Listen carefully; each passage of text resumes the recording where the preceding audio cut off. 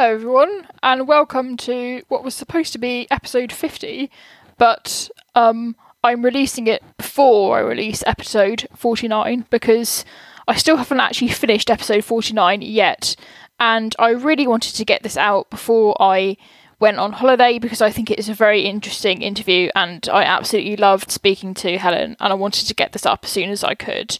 So here you are, here's the episode 50 or episode 59 or episode 49, sorry, whatever you want to call it. Hope you enjoy. They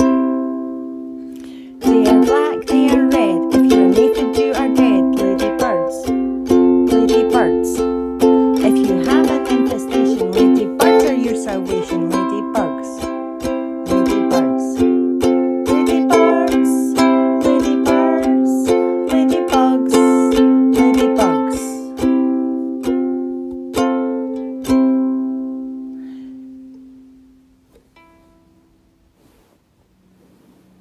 Hello and welcome to episode 50 of Hidden Wings and Bloodlust, a podcast dedicated to ladybugs and ladybirds around the world. I'm your host, Rachel, and today on the show we've got one of the leading experts on ladybirds, I think, certainly in the UK, but possibly in the world as well. Helen Roy is a British ecologist, entomologist and academic specialising in aphids and non-native species. Since 2007, she's been a principal scientist and ecologist at the Centre for Ecology and Hydrology, and she is also the co-organiser of the UK Ladybird Survey and is current president of the Royal Entomological Society. So hello, Helen, and welcome to the show. Thank you very much, Rachel. It's really wonderful to be with you. Oh, thank you. So firstly, I just wondered, what kind of got you interested in sort of ladybirds and studying ladybirds, like originally?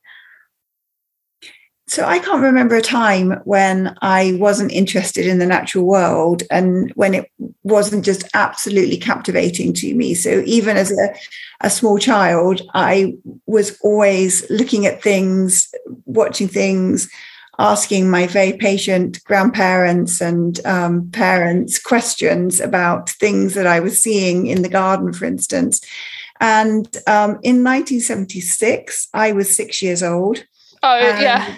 There was a huge ladybird year. I mean, what a privilege that I can remember it, even though I was just 6. Yeah.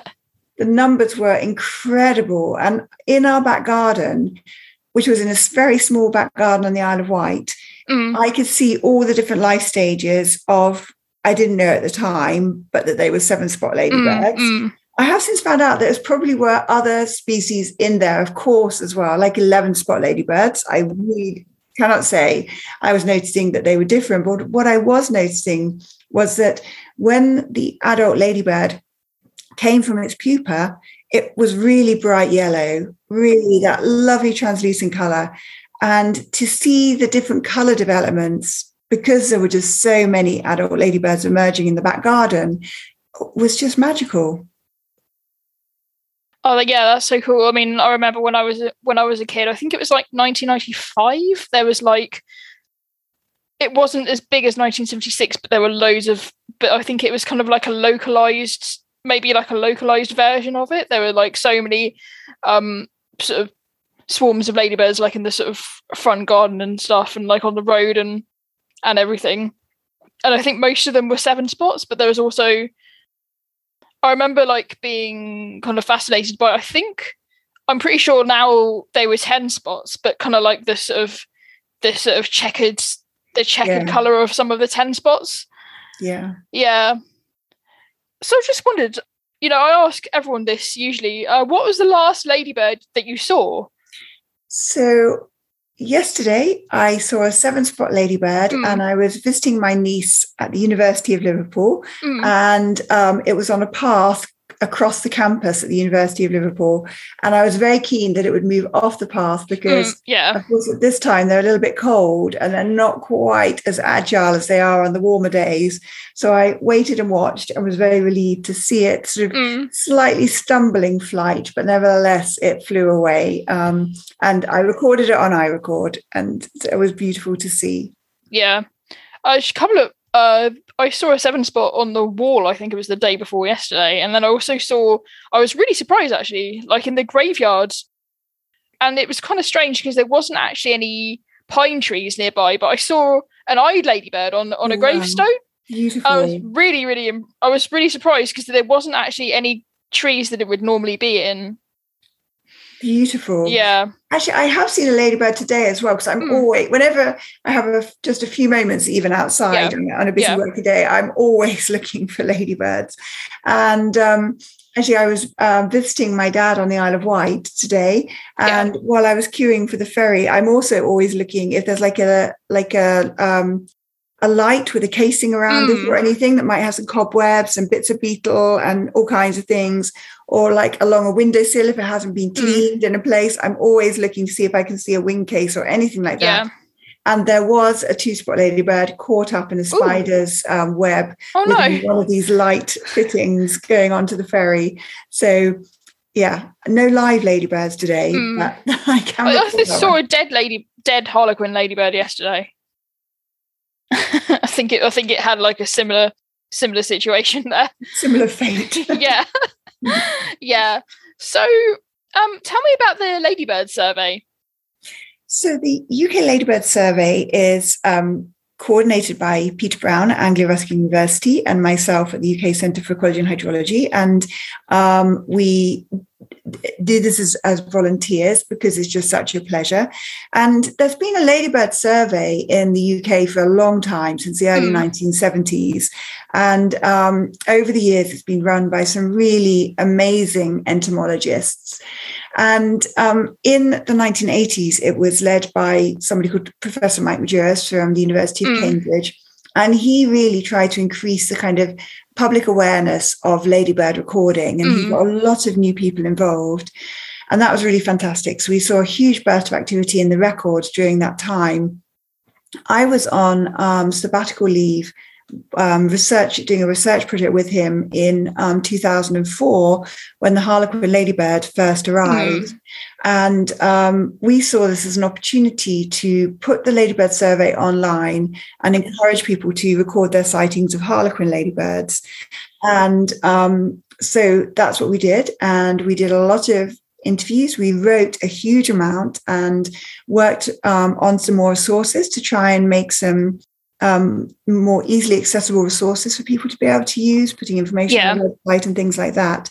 And we saw a huge increase in the interest of recording ladybirds. And it's just been a dream experience because Peter and I get to meet so many people, mostly online and mostly through iRecord, who share our enthusiasm for ladybirds. And we've had many, many thousands of records coming through.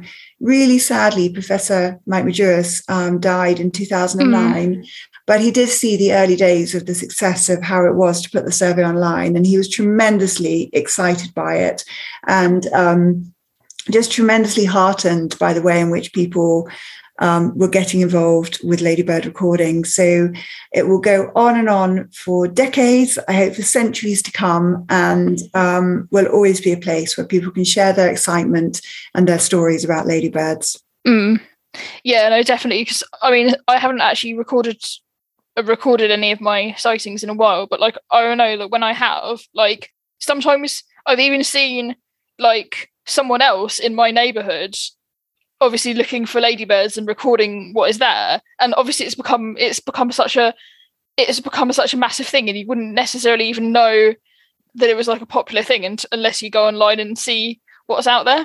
Yeah, and I feel like Pete and I kind of coordinate the survey, and we go online and look at the records and things like that.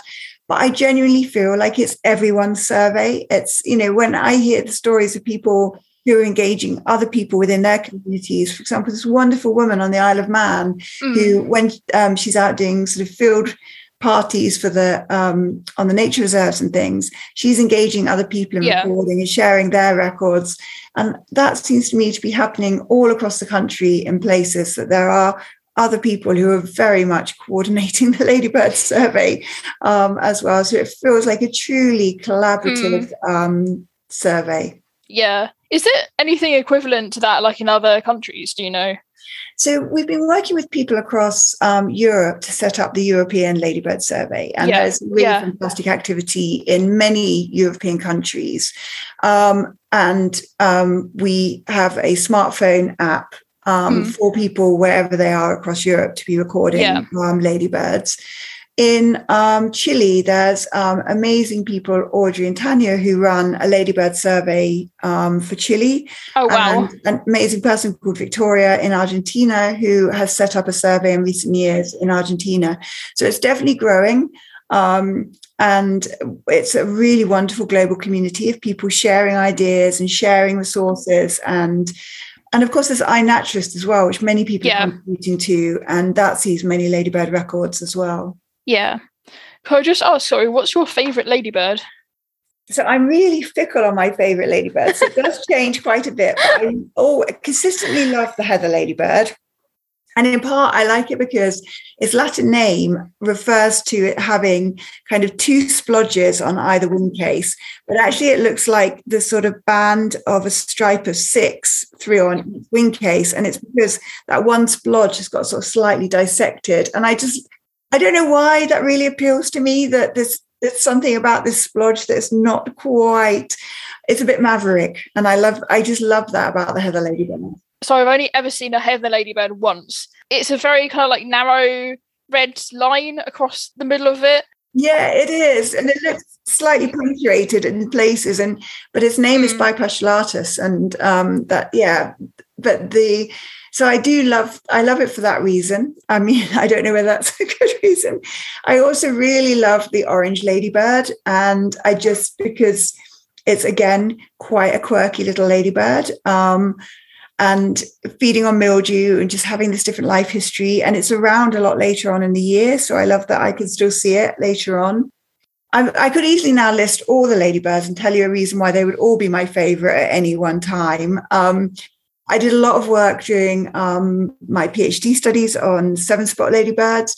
And so I feel I know them really well. I feel like I lived and breathed with them for the 3 years of my PhD. So yeah, I think I could probably go through most of the British ladybirds and tell you a reason why they might be my favorite. It's tricky, but I'll put heather ladybird up there at the top for today. Okay, cool. Yeah, so I really like, I do really like the 16 spot. Oh yeah, beautiful. Because again, it's quite an unusual ladybird, and I like the fact that it kind of, when you see a 16 spot, you never just see one. You always just see like millions. I know. I also love it, and I always, if I'm walking, and particularly in a slightly down place, I'm always looking in the fence posts, in the cracks and fence posts, just in the hope. And there's one fence post where I know now near here always has 16 spot ladybirds on it, and that's fantastic. I've also been seeing people sending in their photos of dandelions where they've been doing these flower insect time counts for pollinator surveys, and they often seem to have quite a few 16 spot ladybirds within them. So again, I look on dandelions a lot, but I'm yet to see a 16 spot ladybird on a dandelion, but other people are seeing them. I mean, I think I might have seen it once, but I don't think. The other ladybird I also really like is at the moment, of course, like there's always a reason to like all of them, but like the other ladybird I quite like at the moment is the 10 spot, like just because of how variable it is. Yeah, it's stunning. Every time you find a ladybird, you just think, oh, I've not seen that, but what is it? And it's probably a 10 spot.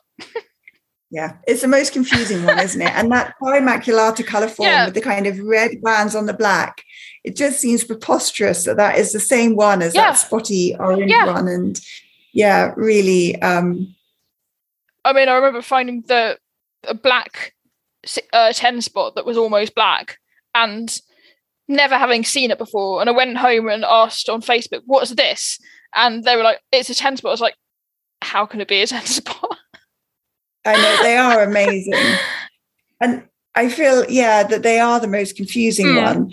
And I think because they can look like, so for example, the really spotty one, in a photo can look like a harlequin ladybird. Of course, they're so tiny in comparison to the harlequin ladybird that when you see them out and about, they're less confusing. But then, the other color forms, like the checkered one, looks really like 14 spot ladybirds. Yeah. And you can look really hard at that little marking just directly behind the head, and that's really variable. But they are really stunning, and they're so tiny. They are. And very, very lovely. Then I feel like we should mention the really tiny ladybirds. And another of my favorites is Nephis quadramaculatus, which is a little one that you find on the ivy. And when the sun is shining, even though it's really tiny, like under 2 millimeters, you can still see it by eye because the little red dots on it just glisten. And that to me they're exquisite as well. I've actually once found one when I was doing like a sort of recording day at Perryvale Wood. I found a Nephis quadramaculatus, and it looks so small. It looks so small. You actually think, is that a ladybird? Like, really, really stunning. We have them near here, and actually, when we were working from home through the pandemic, I had one just landed on my desk, which was amazing. Yeah, really beautiful. Yeah. It was a warm day, and they must have been very flighty. We've got so for some reason on our sage plant, we've got a lot of Simnus interruptus ladybirds. Oh, nice. Yes, and that is very again, when I first, the larvae are like a white colour. Yeah, like little hamsters. Yeah, and I was kind of thinking, what is that? Oh, it's a ladybird, and there's like loads of them. Yeah, so that's a lovely one for people to see, and possibly to get a new at least 10K record if they see them, and people can recognize them by that really broad red triangle that they have across their wing cases, which is really great. So these tiny little ladybirds, I think they are less recorded than the larger ladybirds, obviously for obvious reasons, but they are really distinguishable from one another and very worth looking out for. Yeah, and also I think when I've done like sort of some like recording in nature reserves and stuff, like you never think that you'd actually find some of the ones like Rhozobius litura or and you end up looking at what you found, like, oh, there's no ladybirds in here. Oh, there is. yes.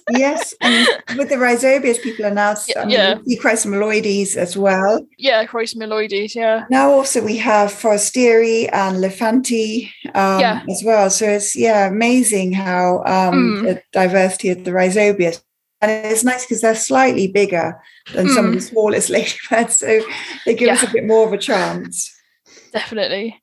So I've sort of in the process of, at the time of this recording, I'm sort of in the process of writing a episode on the Harlequin ladybird. And I want to ask you about it like in a little bit more depth. So I just wondered if you could tell me a bit about it. Yeah, of course. So the Harlequin ladybird is quite a large ladybird in comparison to these tiny little ones we've just been talking about. Yeah. So about 6 to 8 millimeters in size, in length.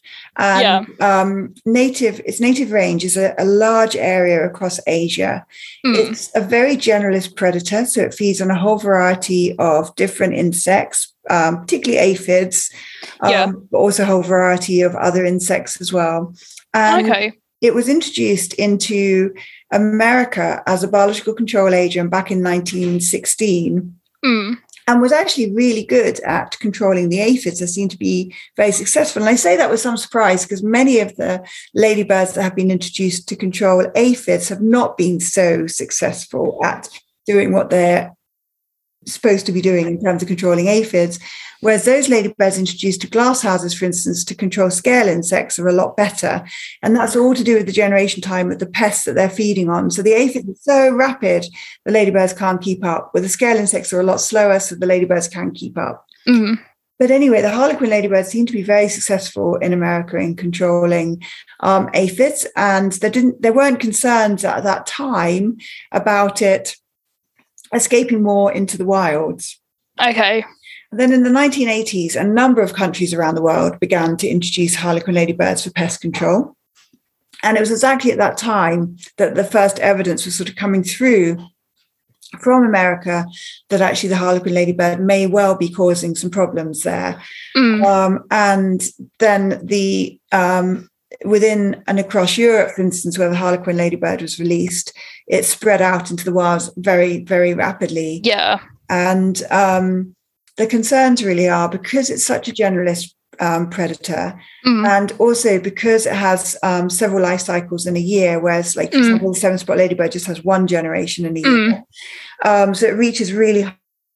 And so the concerns are that it will feed on other insects. It will feed on the other ladybirds, lacewings, hoverflies, caterpillars, all kinds of things.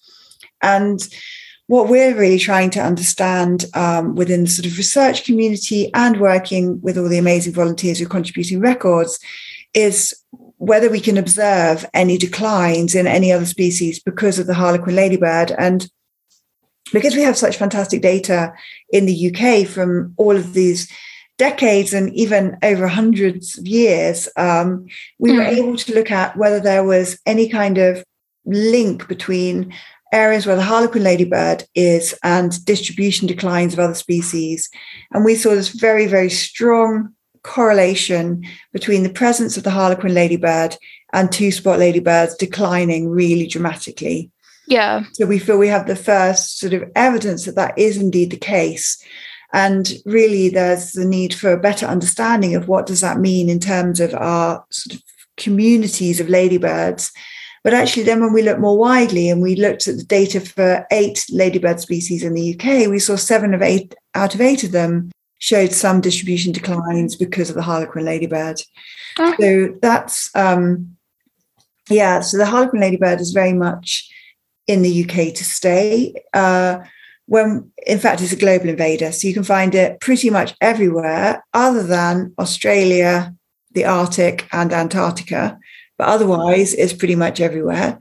And there isn't anything that can be done about it. And that's really the thing about alien insects that invade in other places, is once they've arrived somewhere, it's very difficult to do something about them.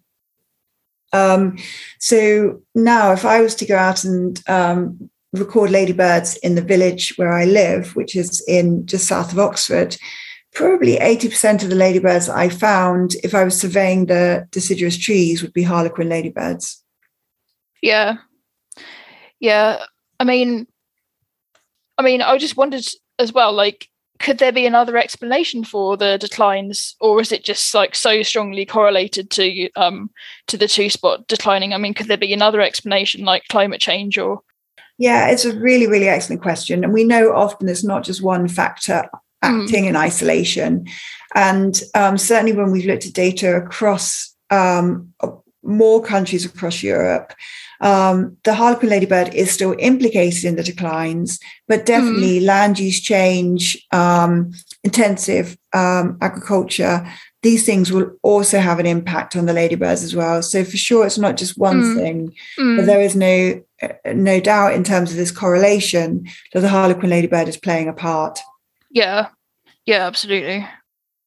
So, I mean, where the Harlequin ladybird is from originally, like, I think it's the area in Asia where it's from. Does it cause a problem for other ladybirds there, or is it okay? Is it okay there, or? So it is a top predator there as well. So I've been to China and seen the Harlequin ladybird at home, and it is highly abundant and is a top predator.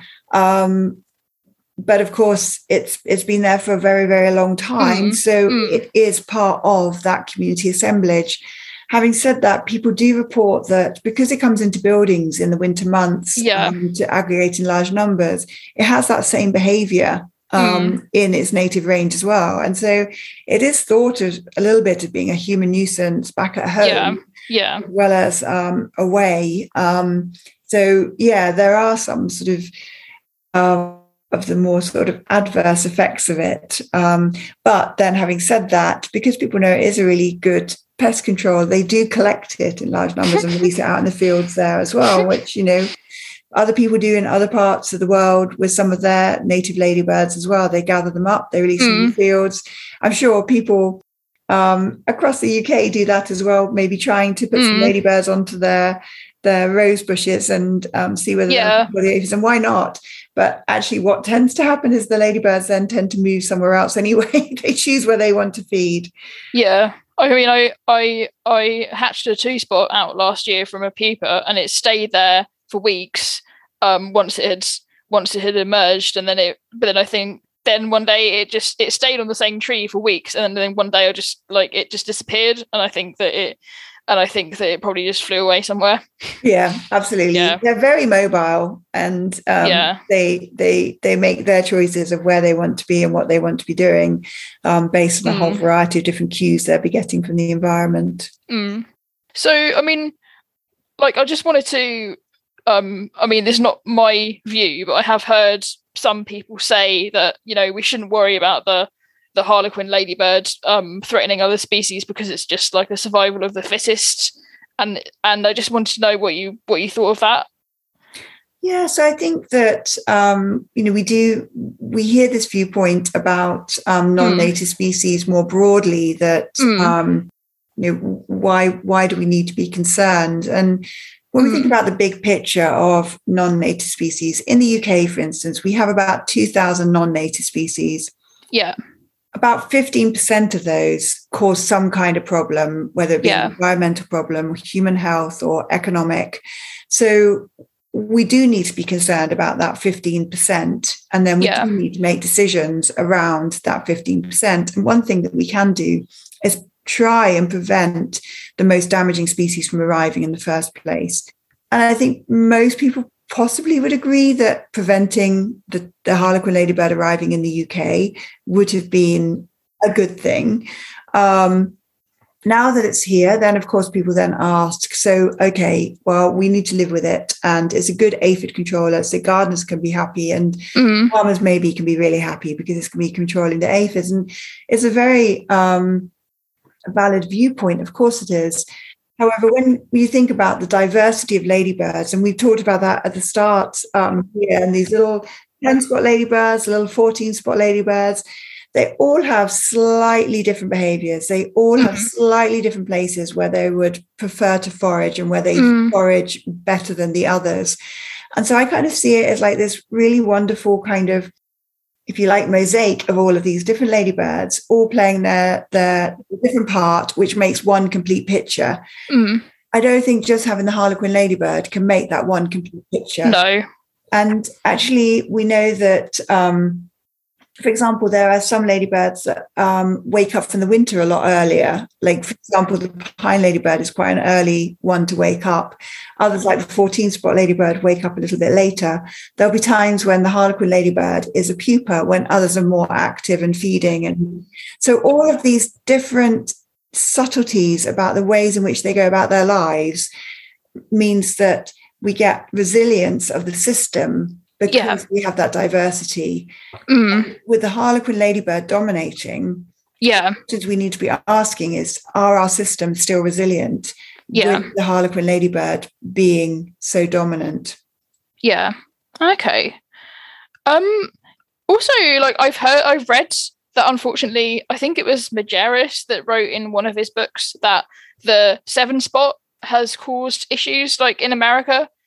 When it was introduced to America, and I've read about, like, the 9-spot ladybird, which is a native American ladybird, like, declining when the 7-spot was introduced. And I just wanted to know, like, can any other ladybirds, like, end up behaving in the same way as the harlequin? Like, could another one that we don't know about start to behave in that way? And is there like a way of predicting which ones might do that? Because some of the other ladybirds that have arrived, like, in the UK, like, I think the Cream Street ladybird, I think that was recorded in, like, the 1920s, and it hasn't really caused an issue. And I just wondered, is there like a way of predicting which one is going to cause a problem or not? Yeah, no, some of the ladybirds are very specialist, and the Cream Street, although very closely related to the harlequin ladybird, of course, they're both Harmonia, is much more specialist on pines. And the harlequin is generalist, not only in what it eats, but also where it will live. And the seven-spot ladybird has a lot of behaviors that are very like the harlequin ladybird. And in fact, when I said we looked at these 8 species and 7 out of 8 were showing some declines correlated to the harlequin ladybird, the 8th one that wasn't was the seven-spot ladybird.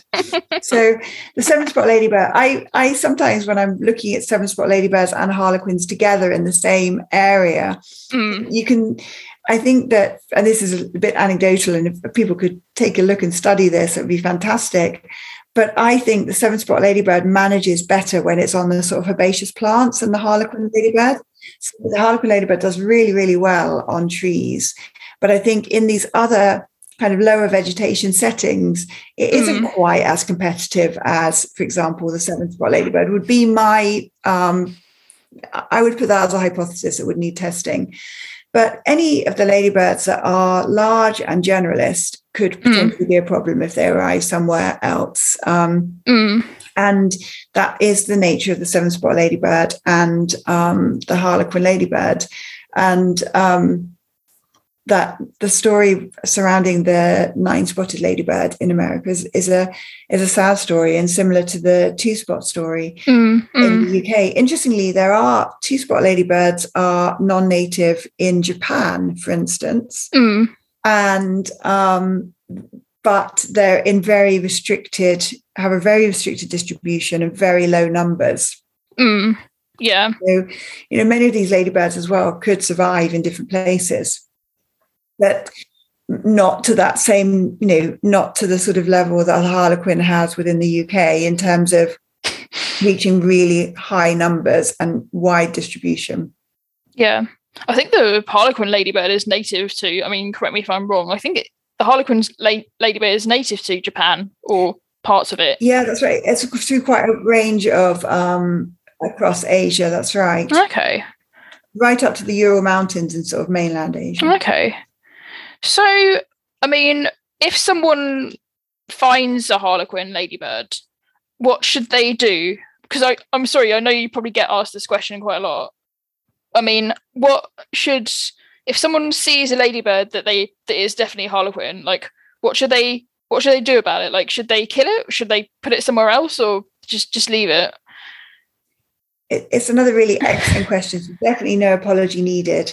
My advice would be to record it where they've seen it, because some people will ask, do you still want records of the harlequin ladybird when they're all over England and into Wales? And definitely we do still want the records, even if you've been recording them in the same place year on year since 2004, we definitely want the records. So the first thing I would do is put the record on iRecord. And then I would just leave it alone and let it do what it's going to do. And that would be my advice. Yeah. Okay. Yeah. Also, my friend wanted to know, is there because how like some certain insects make sounds like to ward off predators. Like I think the peacock butterfly does that, and there are like certain species of cockroach that do that. Has a ladybird been discovered that can do that or not? I think it's a really, really fascinating question. And as much as I have listened to a lot of ladybirds, I haven't heard more than a kind of brushing of their membranous wings as they open their elytra and fly. Even when they're eating an aphid, they're relatively quiet. But I feel sure that if your friend has expertise in sound, if they were to put a microphone near one, that I'm sure that they could pick up some sounds that we probably are unaware of. Yeah. And that would be really, really interesting to hear. I know that, for example, that there has been sort of recordings of sound from queen ants, for instance, and which we wouldn't be able to hear, but people have been able to note that sound. So I most definitely wouldn't rule out. And please tell your friend that I will be trying to listen more carefully to the ladybirds this summer, just to check I'm not missing something. Oh no, definitely, that would be brilliant. Also, when I was sort of researching a sort of upcoming episode about the cream spot, yeah, I was quite surprised because in America, the cream spot seems to have a lot of different forms, whereas in the UK it has only got one form. And I just wondered, do you know why that is? Or no, it's fascinating, isn't it? It's really fascinating because it's so pretty much fixed in the UK. Although we have had a recent record where it looked really, really much darker. So we do get some variation, definitely, but not to that magnitude. But then I think it's really interesting, just generally, why are these ladybirds of one species varying so much? Why is that 10 spot that you mentioned earlier so color pattern variable? Because in terms of what they're doing is they're sending out, as far as we understand, a message to predators that might feed on them that they taste horrible. And so you'd imagine they would want, from an evolutionary perspective, to have come up with the same message so that they all are the same message, so the predator can learn it really quickly. And it's a really sort of efficient way of communication. So it's really interesting as to why they have this color pattern variation anyway. And I think there's a variety of really sort of compelling theories about it that I think are fascinating. Like, for example, it's thought that maybe some of the less, so they all have a slightly different sort of chemistry of toxic alkaloids within their bodies that give them that horrible taste. And some of the more nice tasting, if you like the 2 spots and also 10 spot, they have the chemical adenine. Yeah. That's a more mildly tasting chemical. It's possible that they are mimicking more horribly tasting ladybirds that are in their particular area. So we might be seeing the sort of variation when there's a more mirroring the variation of other ladybirds within the vicinity. So yeah, that's one theory. Then there's other theories around the sort of thermal melanism and the fact that you find the darker color forms can warm up more rapidly. And so there can be some sort of thermal effects. So I don't know. I think it's still a conundrum, but I think it's fascinating. And of course, that it happens around the world is really, really interesting, and for different species. Yeah, I think I did read somewhere that the 2 spots, although it might have a like nicer taste, although it probably has a horrible taste. But I read that like certain like wasps and stuff that like target the 7 spot don't target the 2 spot or the 10 spot to that extent. And is there sort of is there like another chemical that's maybe warding off the wasps? Or there could be, and it could also be size, that those wasps just need a bigger host to develop in. Yeah. But having said that, we have had Dinocampus coccinelli, the becoming wasp, coming out of some of the Chiloquini, which are quite small. So we've often thought it's to do with the size of the host, but it could be something else. Yeah, or it could be their kind of their encapsulation efficiency. Some of them will encapsulate the eggs if it gets laid inside them. Okay. So what do you think is like been the most surprising thing that you've discovered like about ladybirds while you've been studying them? I think that one of the many things I love about ladybirds is there are discoveries for all of us still to make. There's so much that we still don't know, particularly about those tiny little ladybirds. And so I find that really exciting, that whilst they're quite a familiar group to us, they're also just quite a mystery. Like, for example, the color patterns. We don't know, what's happening there. What's the kind of evolutionary implications of those different color patterns and things like that. So I think there's discoveries for us all to make. I think in terms of the discovery that one of the ones I most enjoyed was when I read about the fact that the ladybirds leave little footprint chemicals behind. So I found that really fascinating, that they can leave a little trace of chemicals from where they've been that can kind of leave a message behind for another ladybird to say, I've been here, I've laid eggs here, I'm going to be using this, I've used this patch. And I found that really fascinating, that they could leave these little chemicals behind. And I also find, and it's sort of linked into that as well, the fact of the decision making that a female ladybird will make around where they lay their eggs, and the fact that they can judge the where the aphid colony is in terms of its sort of population cycle. So they don't lay their eggs by an aphid colony that's about to crash and would not be able to support their tiny little hatching larvae. And they don't lay it when it's too early on and not going to be big enough. And they use the sort of amount of honeydew that's produced by the aphids and the shed skins of the aphids as signals and cues to tell them, is this a good place to lay my eggs or not? And I just think that's remarkable that these tiny beetles can make those, use those cues to make those decisions. I remember like last year that I found there was a patch of stinging nettles that looked really like they'd definitely seen better days. And they had so many two spots, so many two spot eggs and larvae and sort of adult ladybirds on them. And I kind of thought, like, what, like these sting nettles look so sort of tattered that you wouldn't think that they would actually support any kind of aphids on them at all. But of course they were quite infested with aphids. And I suppose it's like, and then I read somewhere that it's like the healthier the plant is, the less aphids are going to be on it, because the plant can fight back. Yeah, and certainly plants do have a lot of kind of defenses to protect them from the attack from herbivores.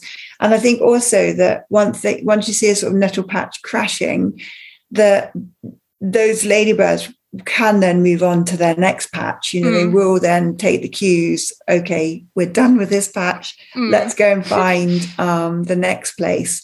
And I think as well, when it comes to the end of the season, you can sort of almost see a desperation with some of the ladybirds that they might not make the logical decisions that they might make, if there is some logic in the ways of a ladybird, that they might make earlier on.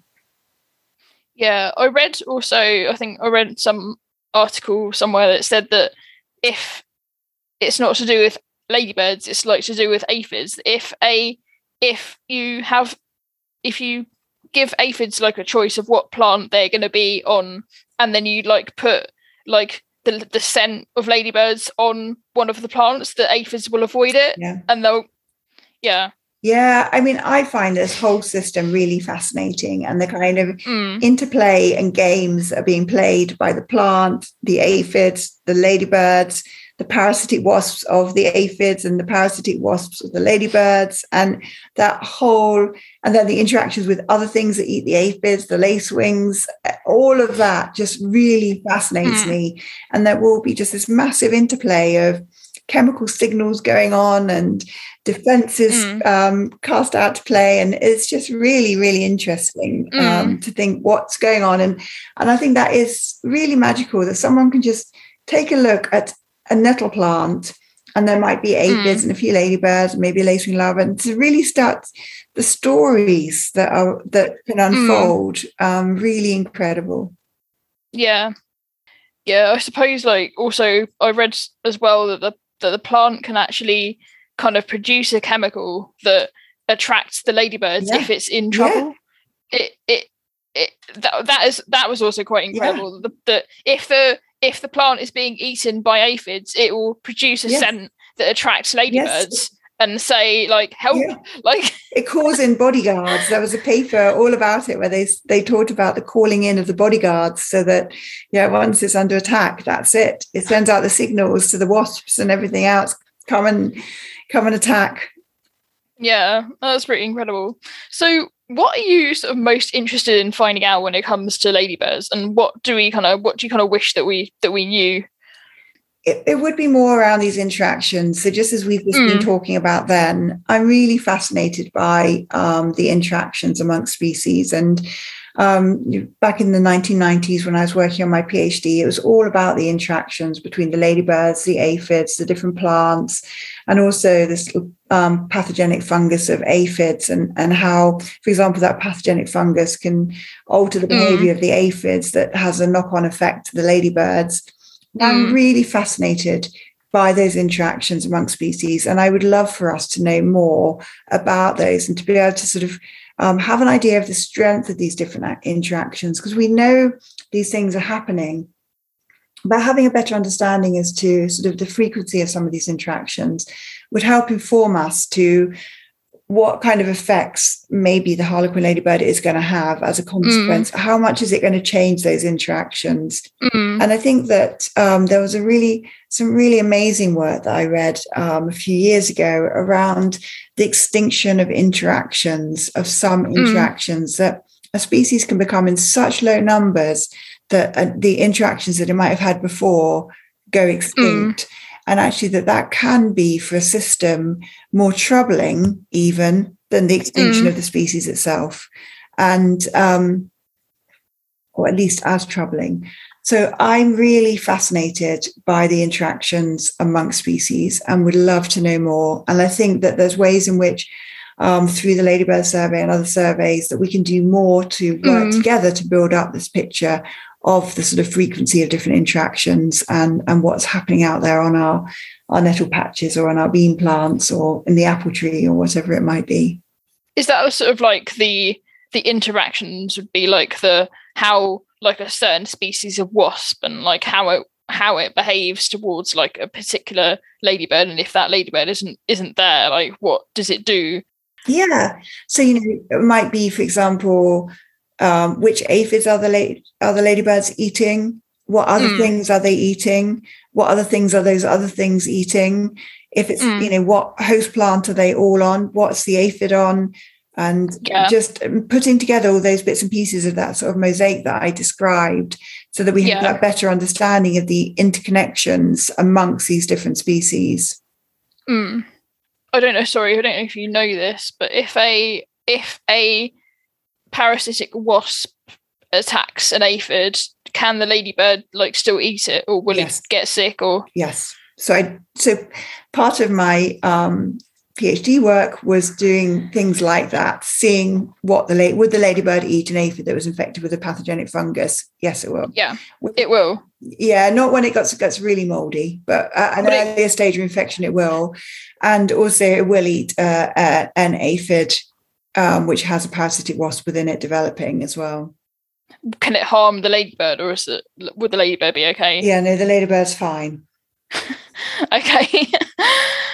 And also, I just like when you were talking, I just wondered as well, are there any plants that like can mimic the chemicals of ladybirds like to deter aphids?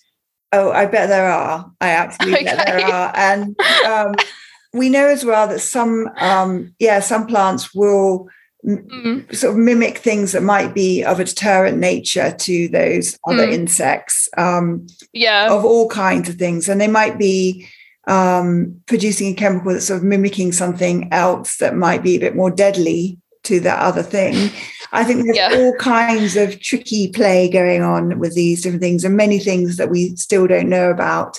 But definitely, for example, I think there was a study which shows aphids produce an alarm pheromonone, which when one of them's under attack, it produces these little droplets. Yeah. And all the aphids, different aphid species do different things, but nettle aphids, for instance, would scatter or drop off the plant.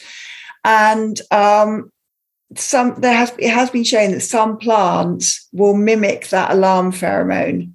So they just cause a general disturbance amongst those pets. You just wouldn't want to live alongside that, would you? Be on a plant where there was this constant emission of something very stressful, like that there's an alarm call happening all the time.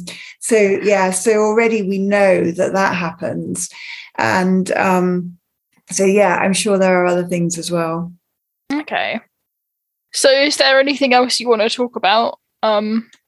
I think just to encourage everyone to keep sending in their records. It's really inspiring that so many people contribute to biological recording. And I think that as well, if people are interested in biological recording, of course, I love receiving their ladybird records, but there's lots of other ways in which they can get involved, like with the flower insect time counts for the National Pollinator Monitoring Scheme. I'd really encourage people to take a look at that, particularly if they're interested in interactions, because they can look at plant insect interactions. Also, to be looking out for other invasive non-native species. So although we know we can't do anything about the Harlequin ladybird, we do have the hope of keeping the Asian hornet out, Vespa velutina, And there is an app, the Asian Hornet Watch app, where people can report their sightings of concern. So I would encourage people to definitely record all their ladybirds, but perhaps get involved in some other projects as well. And so there's a shield bug. Yes, there's like an is. invasive shield bug or something, isn't there? Yes, there is the brown marmorated shield bug or stink bug.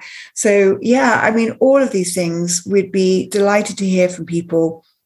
Yeah. And we've got a lot of information on the Biological Records Centre website about how people can get involved with different recording schemes and societies. And there's definitely something for everyone. I find it very interesting about the sort of interaction. I find it very interesting when seeing different ladybirds, and not even just ladybirds, but just like different species of insects, or maybe not even an insect, like maybe sometimes like a snail or something, when they're overwintering.